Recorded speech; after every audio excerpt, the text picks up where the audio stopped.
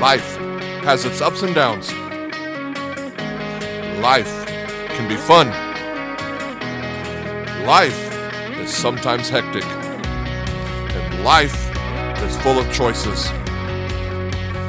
Welcome to Venture, the podcast that brings the biblical truth to the ventures that we face in this world and live in today. Hey, Venture Podcasters, it's your host, Dan Wills, and lead pastor at Chandler Acres Church in Bellevue, Nebraska, and I am so thankful that you are joining us today. We are in the middle of a series, so if you're new with us, we're in this middle of the series. It's called How Sweet the Sound. We're talking about classic hymns of the faith, the stories behind them, and the theology around them. And so if you are joining us today, I believe that you are joining us for a reason and a purpose, and my prayer is always that it will be shown to you today. So I was asked the other day by another pastor friend of mine, he asked, what is your biggest concern for the American church today? And I thought that was an interesting question. Because honestly, when I look at the church today, there are so many things that make me optimistic and full of faith. There's so many good things going on in the church across America, including our own church here, having many baptisms, growth in numbers, growth in spirituality, just all kinds of things. And it leaves me very, very optimistic and full of faith. But that wasn't the question. and so the first thing that came to my mind is that I'm afraid that too many people that call themselves followers of Jesus love this world too much. And because of that, we who are Jesus followers often live with a very real spiritual complacency, okay? There's not an urgency for us to do the things of God, because I think that so many of us in our culture that call themselves Christians are too in love with this world. And you're going to go, where do you see this? Well, you see it when people are more concerned with what other people think about them than what they are with what God thinks about them. You see it when we are more passionate about our own comfort than when we are about God's calling. You see it whenever we're more concerned about what we have than what we are becoming for the glory of God. You know, sure, we believe in God, and yes, we pray to God when we need Him. We'll worship Him when we feel Him. We'll give whenever it's convenient for us, because we are so consumed with loving the things of this world, and we want God to give us more of them. And we'll be like, yeah, we prayed that prayer. Yeah, we did the Jesus thing. Yeah, we go to church. But now we hope that God does what we want, to give us a life on earth that we think that we should have and deserve. So my biggest concern is that we're too in love with this world, and the results that results in a very, very real spiritual complacency. And that's why for this week, I have one hope and one prayer. Actually, not even just this week, but all the time. I have one hope and I have one prayer. And if you were to ask me to tell me what I'm asking God to do, this is my prayer.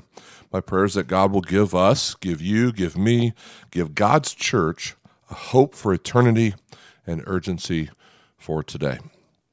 But in order to prepare us for God to do such a thing, I want to talk about the lyrics to the hymn, I'll Fly Away. If you don't know this song, if you've never heard this song was actually the most recorded gospel album in all the history of the world. There are over 5,000 different recorded versions of this gospel song. It was written by a man named Albert Brumley, who was born in 1905 in Spiro, Oklahoma. Not sure how you pronounce that city's name, but Albert grew up in a very, very impoverished family. And as a little child, in order to help pay the bills, he would work along with his siblings and his parents picking cotton. And when Albert was about 5 years of age, his older brother died of typhoid fever. And so he was very aware of grief and poverty. He wrote the lyrics to the song when he was in college, but he says that we were actually born in his heart. And when he was hurting as a young child, he was longing not for the blessings of earth, but he was longing for the glory of heaven. And this is what Albert Brumley wrote. Listen to the lyrics of the song. Some glad morning, when this life is over, I'll fly away to a home on God's celestial shore. I'll fly away.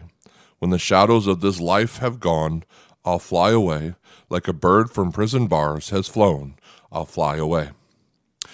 My prayer is that God would give us a hope for eternity and an urgency for today. If there's one part of our faith that I believe can give us a hope for eternity and urgency for today, that's talking about what this song talks about, and that is the second coming of Christ. When believers will be taken from this earth to dwell with God in heaven, it's called the rapture, the second coming of Christ, the return of Christ. And I just want to say, as we talk about this, if you are listening and you are not a follower of Jesus, what we're going to talk about is really, really weird, okay? It's going to be odd. And so I just want to acknowledge that. It's going to sound weird and odd, but stay with me, okay? Also, I want to acknowledge, if you are a follower of Christ, what we're going to talk about today is really, really weird and really, really odd. That sometime, anytime, and we don't know when, at any moment, Christ could return. It's a hope for eternity and an urgency for today. And so I want to talk about the return of Christ. So I hope you'll enjoy our conversation today.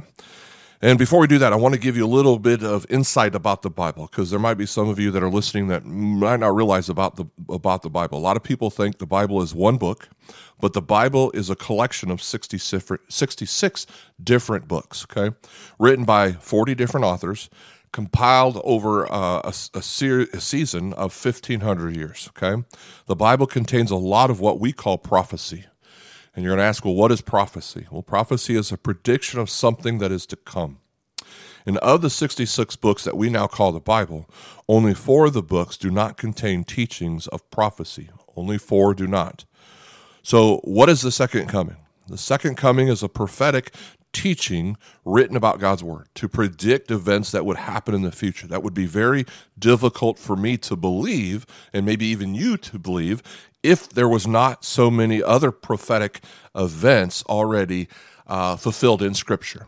For example, in the Old Testament, written by many different authors over a span of many different years, hundreds of years before the birth, life, death, and resurrection of Christ, there were many different authors who prophesied about what would happen one day in the life of Jesus, which were fulfilled and documented in the New Testament Gospels. In fact, what I want to do is just kind of build your faith in the truth of God's word today. Okay, I want to show you some of the prophetic teachings about Jesus that were prophesied hundreds of years before they ever happened, that were actually fulfilled and recorded in God's word. All right? It was prophesied of Jesus that he would be born of a virgin, which he was, in Bethlehem, which is where he was born, okay, from the line of Abraham, Isaac, and Jacob. It was prophesied that he would come into Jerusalem riding on a donkey, which he did, rejected by man, which he was, betrayed for a payment, I should say it that way, which actually happened, and falsely accused, which we know is true. It was prophesied that he would be silent before his accusers, crucified beside criminals, and given vinegar to drink, all which happened. That his hands and feet would be pierced, that they would fight over his garments or his clothes, that none of his bones would be broken, and that he would give his life. And after giving his life, he would be buried in a rich man's tomb. He would rise from the dead. He would ascend into heaven and be seated at the right hand of God the Father Almighty, all of which was prophesied and came to pass. Now, I don't know about you, but that builds my faith. Knowing all that builds my faith. And what's crazy to think about is that just a few of the prophecies about Jesus, that's not all of them, okay? And when you total all the prophecies about his first coming, I want you to realize that there are 5 times as many prophecies about his second coming, about his return. And that's what I want to talk about today. And that's what I believe God could do in the life of somebody to give you a hope for eternity and urgency for today, all right? So let's talk about these. Let's talk about 3 thoughts that will give us eternal hope, the hope that we have as Christians, all right? So what are the big thoughts? Well, we're going to talk about the return, the rapture, and the reunion, okay? The return, the rapture, and the reunion. Let's talk first about the return. So let's start with a question, okay? What do we as Jesus followers believe about the return? That Christ is coming again. Christ, our Savior, our King, our Lord, he is coming again. And this is what Jesus said in John 14, verses 1 through 3. Here's what he says. Do not let your heart be troubled. Believe in God. Believe also in me. In my Father's house are many rooms. If not, I would have told you. I am going away to prepare a place for you. If I go away and prepare a place for you, I will come again and take you to myself, so that where I am, you may be also. Okay?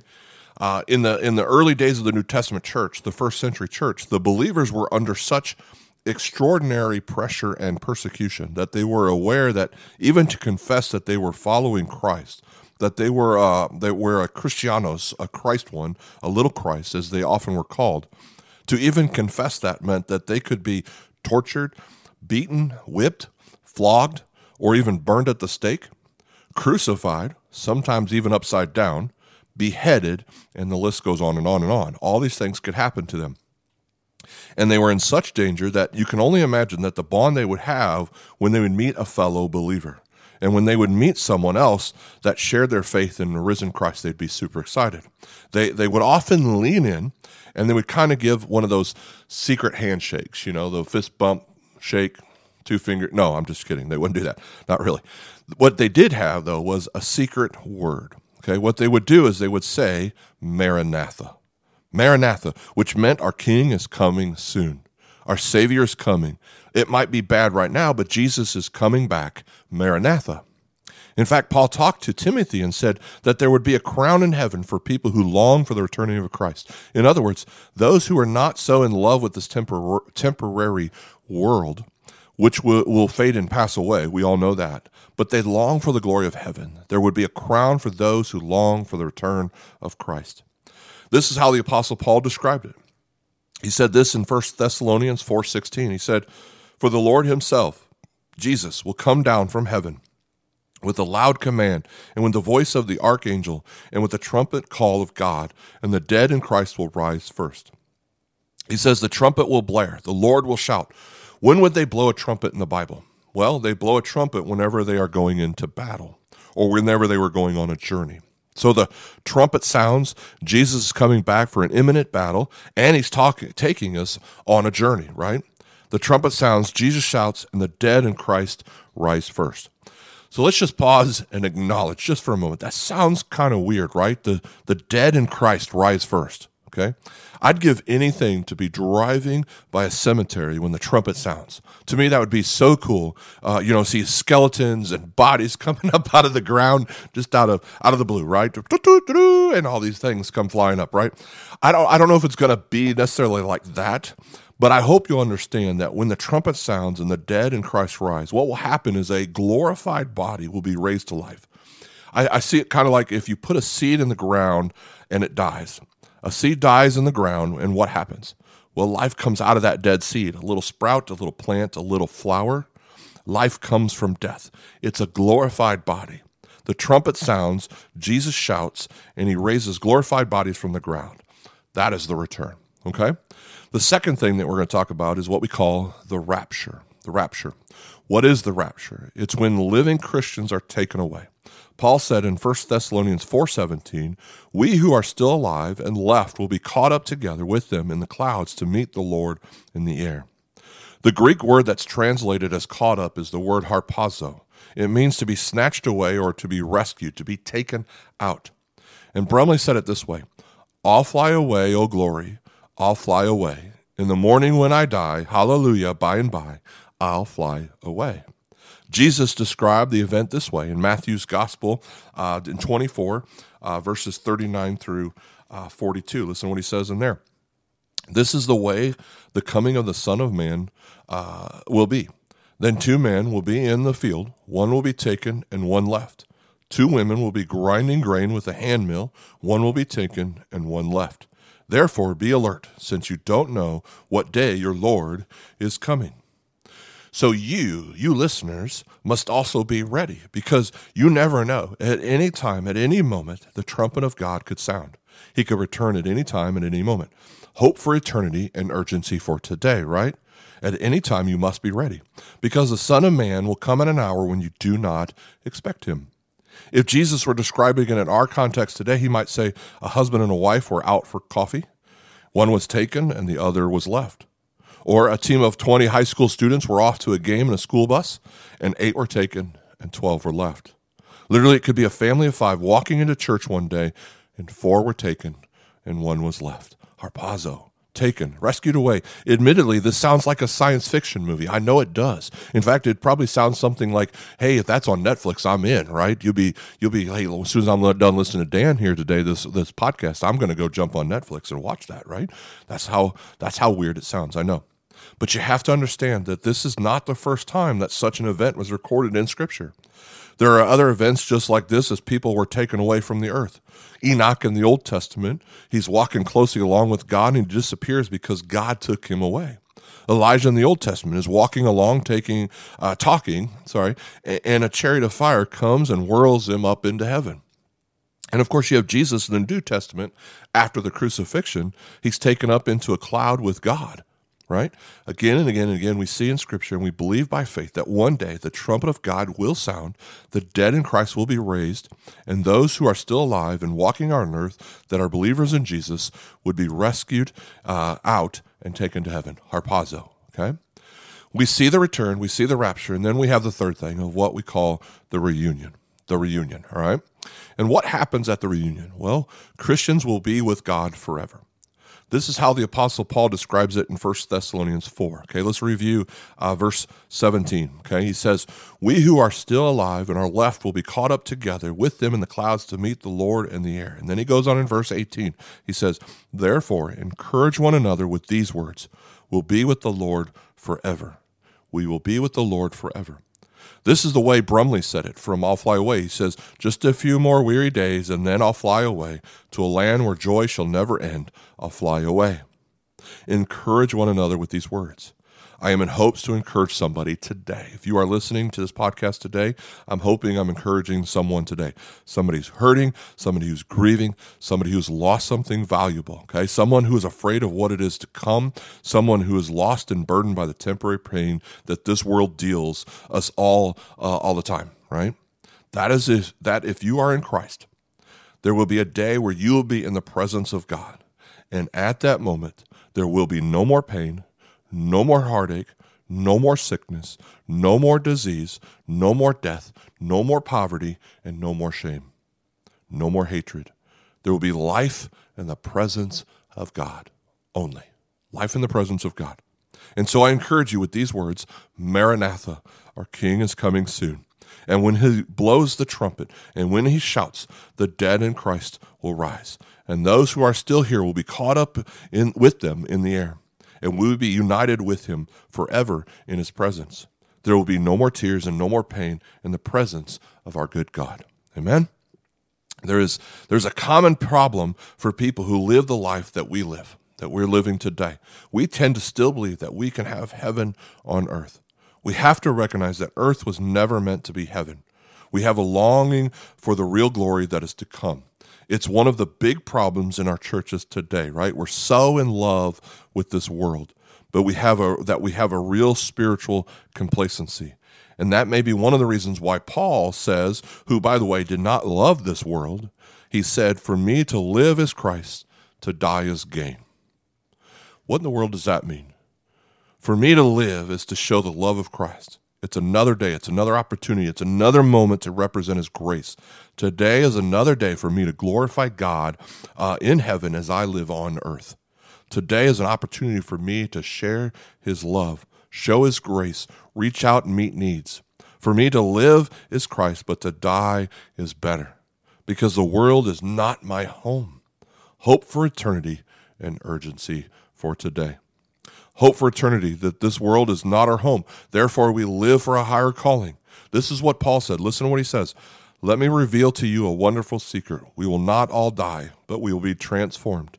It will happen in a moment, in the blink of an eye, when the last trumpet is blown. For when the trumpet sounds, those who have died will be raised to live forever." So, here is your assignment. Be strong and immovable. Hope for eternity and urgency for today. Always work enthusiastically for the Lord, for you know that nothing you do for the Lord is ever useless, because time is short. Don't leave words unsaid, deeds undone, or hope unshared. Some of you, you've got words to say, encouragement to give, love to express, hope to share. We will not hold back. We will never withhold a blessing. We will let our words lift others, give life, give encouragement, speak truth. Okay, we also won't let deeds go undone. Do you recognize that you are the masterpiece of God, created in Christ Jesus to do good works, which God prepared in advance for you to do? You have a divine heavenly assignment. Therefore, you will not let good deeds go undone, words unsaid, or hope unshared, because you carry the hope of eternal life, the knowledge of Jesus Christ. Maranatha, our King, is coming soon. And when you recognize it, when you believe it, when you embrace it, when you let go of the love for this lower world and embrace the glory of the kingdom that is to come, what will you do? You're not going to be obsessed with Instagram. You're not going to be going crazy over a new purse and a new pair of shoes. Your highest calling is not going to be a boat, a car, a camper, a house. You're going to live for something that lasts. Hope for eternity and urgency for today. For me to live is Christ. To die is even better. So because time is short, we will not leave words unsaid, deeds undone, or hope unshared. Maranatha, our Christ is coming soon. Amen. This concludes another episode of Venture Podcast. I hope you're enjoying this series of How Sweet the Sound, where we're talking about classic hymns of the faith, the stories behind them, and the theology around them. Join us next week as we conclude our series. We'll talk to you soon. If you'd like to know more about Venture Podcast or Chandler Acres Church, or if you'd like to support this ministry, please visit us at chandleracreschurch.com.